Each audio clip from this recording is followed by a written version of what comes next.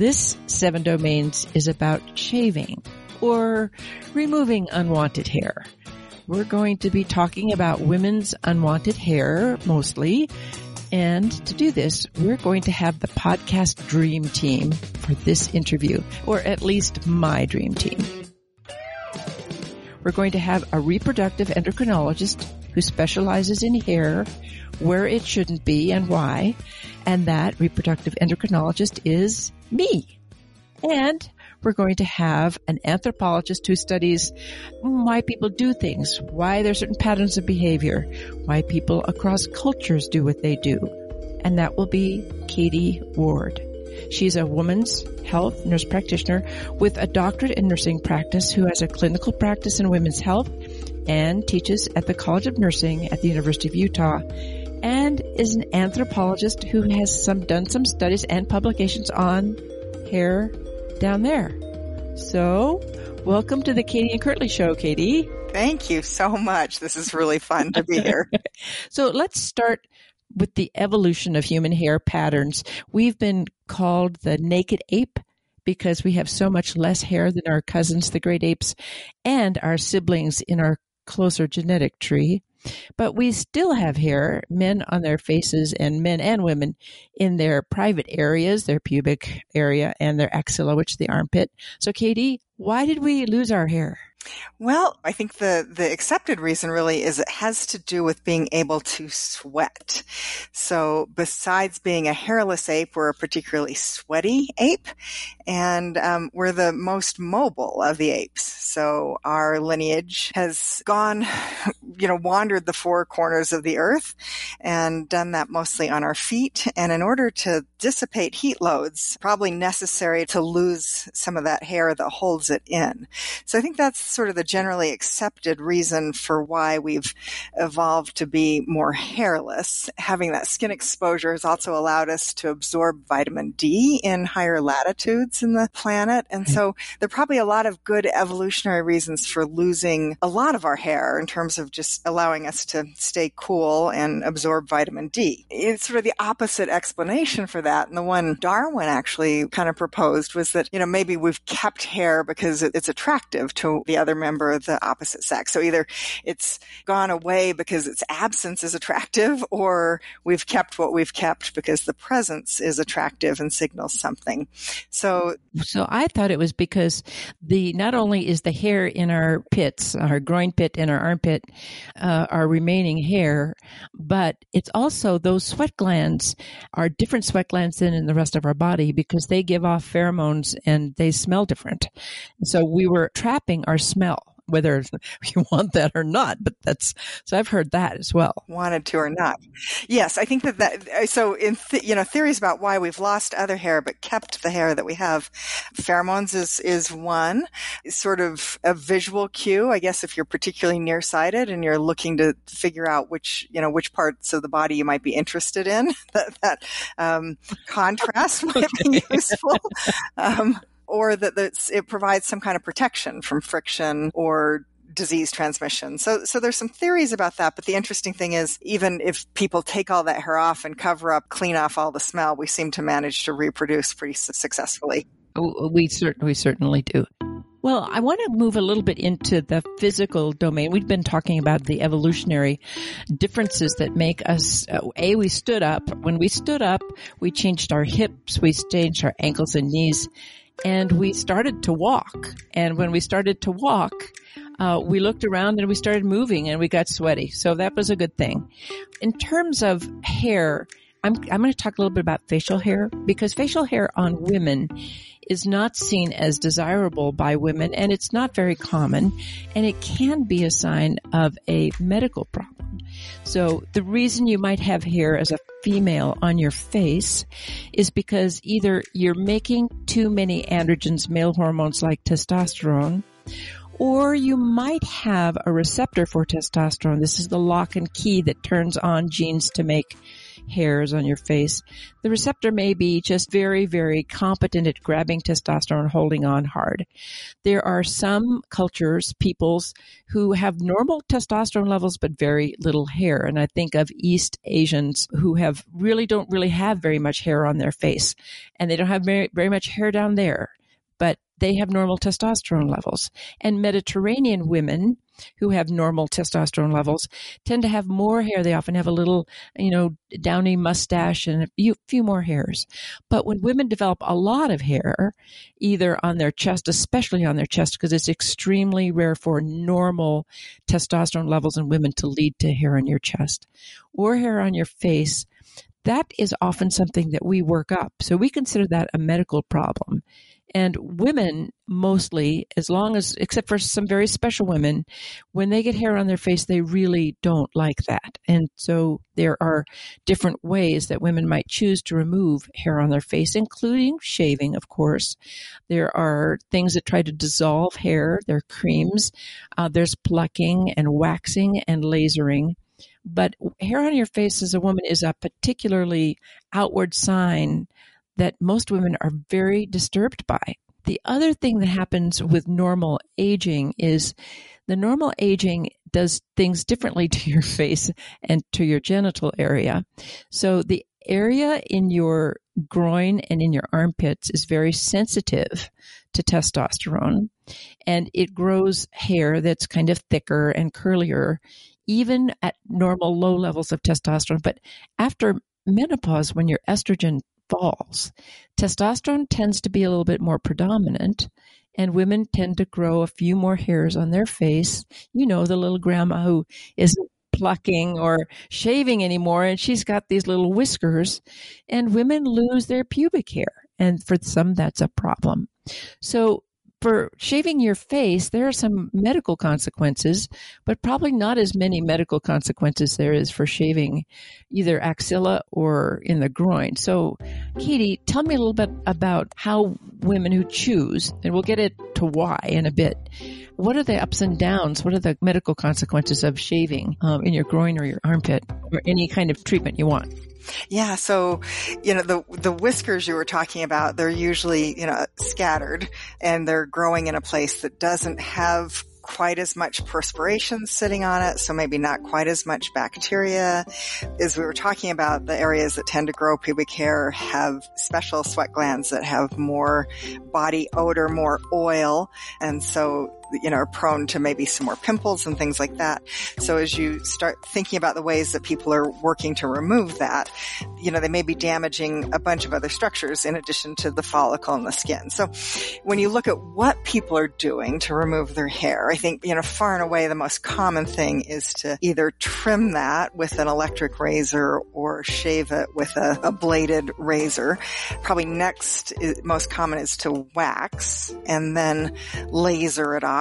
And then there's some other techniques with like sugaring and threading that, are not quite as common, I don't think. But any of those are going to start to disturb the skin a little. Right. So the most common injury that I think people get are cuts or abrasions, but that open skin then becomes a place where bacteria can grow. And so, you often see people get a little bit of folliculitis or ingrown hairs. And if you incorporate some bacteria in that, you can definitely get some bigger infections. And I have over the years had one or two patients get a cellulitis that required hospitalization. Oh, so an infection. Yes. So cellulitis is an infection in the skin where they've been shaving, and some of the follicles, the little skin places where the hair came out, got infected, and then it got spread into the skin nearby. And you can get pretty serious infections in your groin, yes. Especially if you have diabetes or you don't fight infections well, or sometimes it just happens. Yeah. And so I have had a couple of people get really quite sick over the course of my practice. I'd say most people, manage to remove their hair without a lot of serious consequences like an infection or cellulitis, but often deal with some minor things like itching and ingrown hairs and a sort of temporary inflamed follicle or a rash.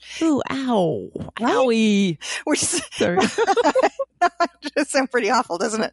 Yeah. People who laser sometimes end up with hyperpigmentation. So you've taken off your hair, but then changed the color of your skin. I've seen people have allergic reactions to products that they're using. And then for women who are doing this in a salon or someplace, there's a little bit of a risk for some cross-contamination and spread of other infections, or maybe even what are typically sexually transmitted infections between contaminated equipment. So there are some rare and serious long-term consequences. Well, I remember seeing a young woman who came in to see me. She was maybe 13 and she had a rare bleeding disorder.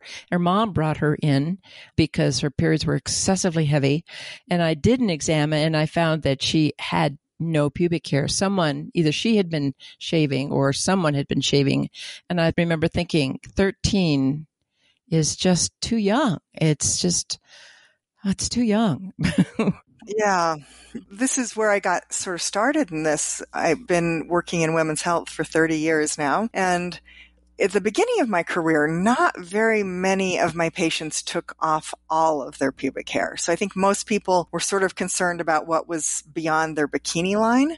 And I have to say, this disclaimer, during the pandemic, when I'm seeing men with long beards wearing masks, it kind of reminds me of pubic hair outside your bikini line. I got to say, I'm not liking the beard beyond the mask look. Well, it goes back to that San Francisco, back to the 70s. And we're going to make the transition to the social domain because if you're going to San Francisco was taped, that song. Women at that time didn't shave anywhere. They didn't shave their legs. They didn't shave their armpits and they didn't shave their pubic area. No. And shaving your legs, I know, became quite a big thing in this country when nylons became, so having smooth legs was very, very attractive according to the culture of the time in the United States and in Europe. And you made your legs smooth by wearing these beautiful nylons.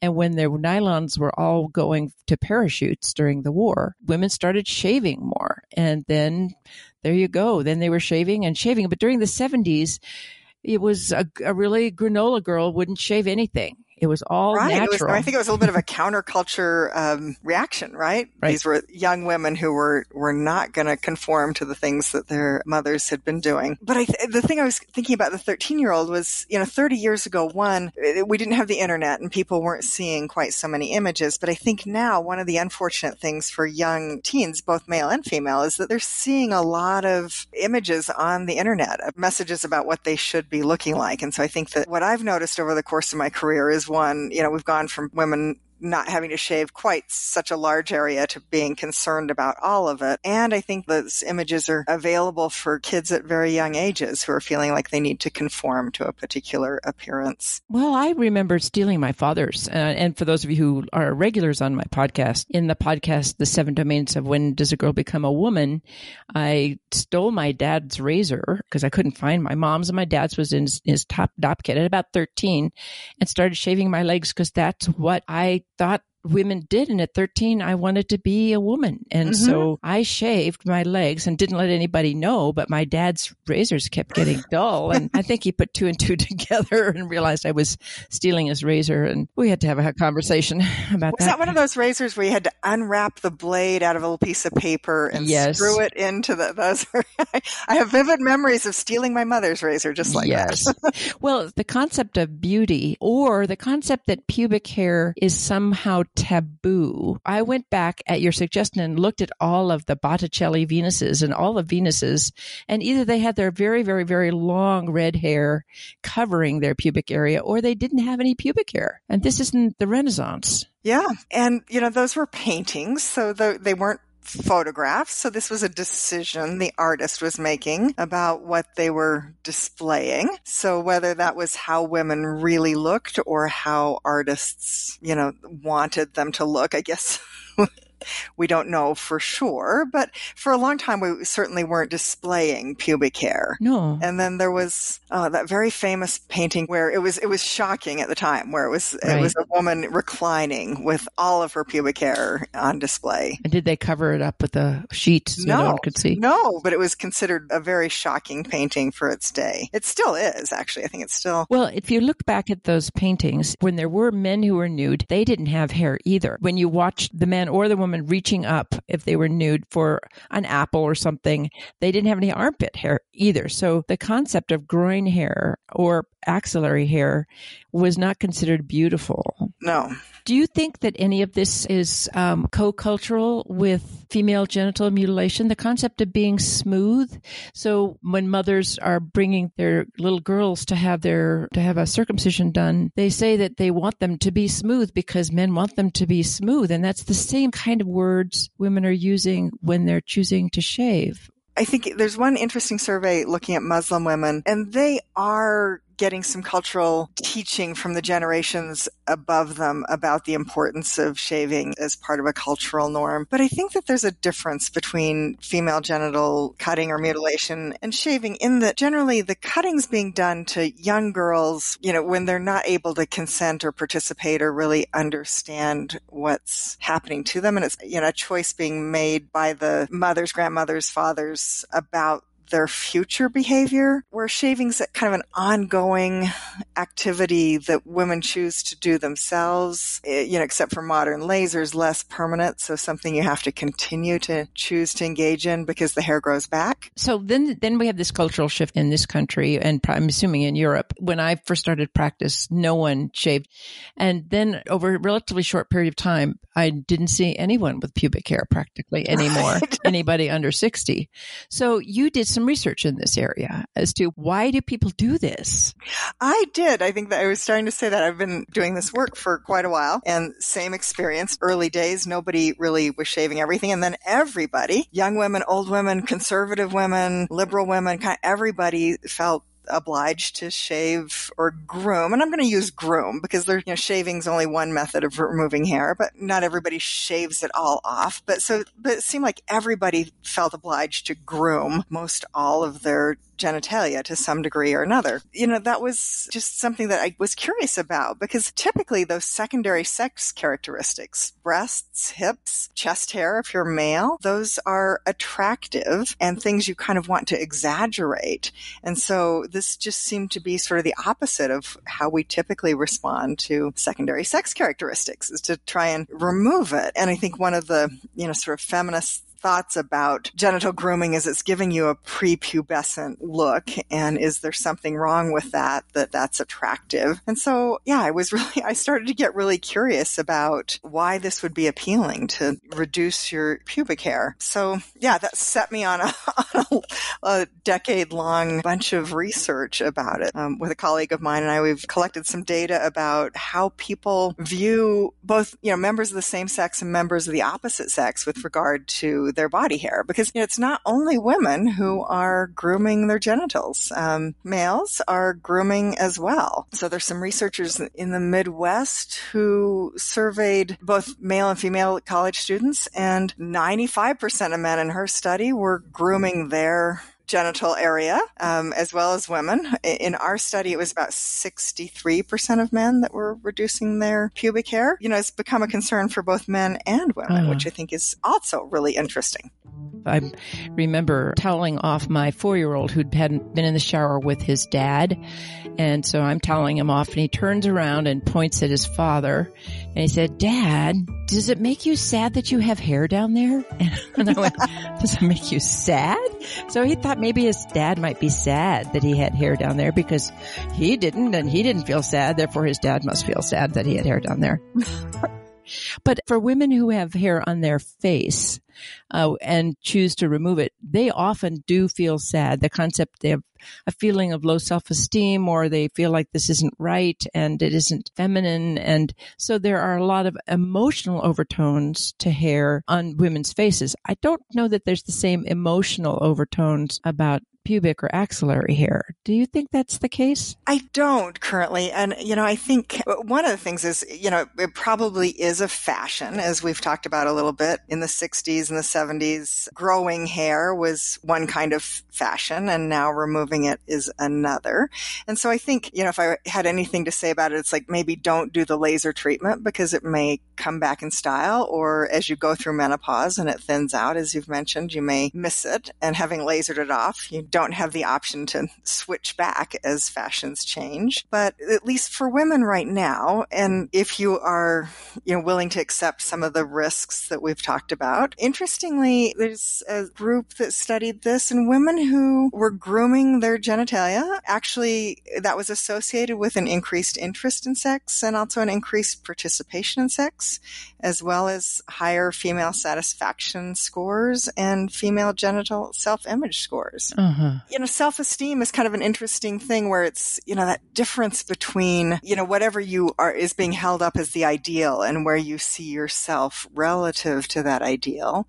And so to that extent, I think being able to groom your hair down there is, it's a relatively, accessible way to conform to whatever the current standard of beauty is. And that does seem to fluctuate, as we said. I'm still fixated on my domain, which is facial hair. As a reproductive endocrinologist, I had many women come to me because of growth in their facial hair. And it is part of your outward and visible sign of who you are, whereas grooming privately can be a visible sign of who you are, depending on who you're sharing your visage with. But being out there in public with hair on your face is something that the majority of women are not really comfortable with, at least not in my practice, and I'd say not in general. Yeah. Right.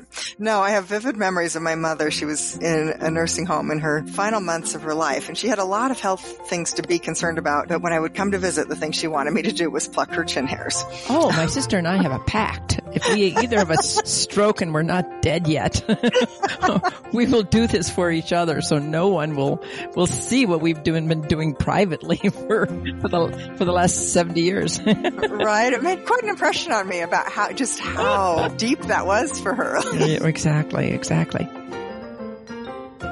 Now, getting to the financial domain, a shaver is not that expensive, but you can't just get any old shaver. I suppose you have to get these kind of fancy pants shavers. But I would guess a waxing or a threading or lotion or sugaring or all these things you do, that costs money. It does. And so here's an interesting, just tidbit of information is that good razors are one of the things most commonly stolen from grocery stores and drugstores, which is why they are so tightly secured. Most every place keeps them behind lock and key or puts one of those tags on them because if people are desperate enough to need to steal something, they steal razors. Wow. So that says something about the motivation to use them. So even, the good razors are fairly expensive just to get like a multi-blade sharp razor. Oh, yeah.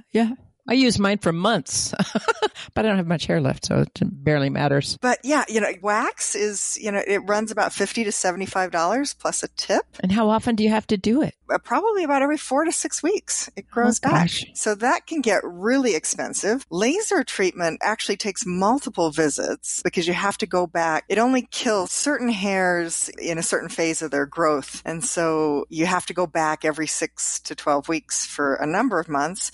And that can cost women between $2,000 and $3,000 for thorough laser removal. You can go a couple of times and maybe thin it out. I think for women trying to remove hair on their face, I would recommend laser or electrolysis, depending on how much hair you have, because it is permanent or close to permanent. And especially if you have high contrast hair. So if you have dark hair on light skin, it's pretty effective and that might be worth the investment. But I think to treat a large area, it gets to be pretty expensive. Right. To do your armpits and your groin and all your legs and maybe your arms. And that's a commitment. But people tattoo their whole body. So I think people are used to paying a lot of money to do things to their skin that are painful. I don't get it, but it's not my job to get it. My job is just to listen. And so. Right.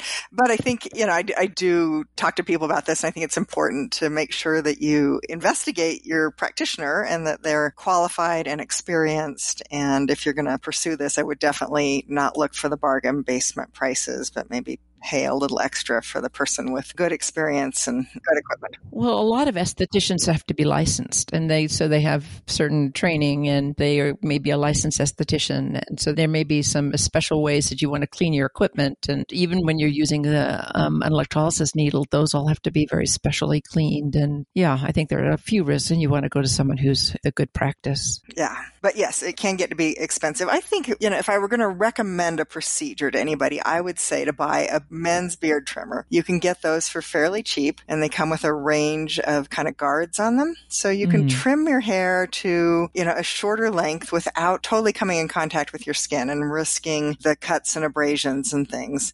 Well, as we think about who we are as children of God or gods or children of nature, what is your body meant to be, and how do you see yourself? And I know all those religious, those beautiful beauties in the Renaissance who were often, religious or spiritual kinds of goddesses. They didn't have any hair. But when I think about being comfortable with your body and comfortable in being the person that you want to be on this earth, I guess if shaving is part of it, and I know that shaving is part of it for women on their face, and in fact, that makes it just equally as acceptable to shave other places. But how you come to one with yourself and who you are. Yeah, and so after having spent 10 years really thinking probably more than many people do about all these different domains of what it means to groom this hair that, as you mentioned, when we're talking about your pubic hair in particular, that you're not really showing that to everybody who sees you, but usually to somebody that you have more of an intimate relationship with. And I've actually kind of come full circle about it. I think that one of the interesting things about being a hairless primate is that kind of very sensitive, exposed skin that we have is a feature of our unique lineage as a species. And I think we sort of like exposed skin. And so at the end of the day, I think if people enjoy the sensation of having their skin exposed and that's enhancing their, either, whether it's as some of this research that we've mentioned talks about their interest in sex and their genital self-image of themselves and their ability to enjoy sex, or that kind of being able to be really skin to skin with their partner, and they can do this safely, I think that it's probably okay. There is something as a woman myself about having my skin be smooth. It's just, I like on my arms or wherever, I like having my skin be smooth. And I can imagine that you could take that to your entire body except for your head hair. Although some women now are shaving all their head hair too. So there you go. And it's so intensely personal, and our job is to not see the patients as we see them, but to try to see the patients as they see themselves. Yes. Well, at this point, I'm going to lead out with a little haiku, unless, Katie, you wrote one, but I told you didn't have to. Thank you. It would have been a limerick. A limerick. Oh, my goodness. Okay. Well, we could always add a limerick. But here we go. Here we go is the 7 domains of shaving haiku. Little sprouts from skin. Hair today, gone tomorrow. The human rainbow. So thanks everybody for listening to the 7 Domains of Women's Health, the show. And if you're interested in any of our other shows and you haven't tuned into them, please, you can get them at womens7.com. That's WOMENS7.com. And we have other podcasts that you want to wrap your head around, including men's health. So for everyone who's out there, stay safe, stay smooth. Thank you very much. Bye.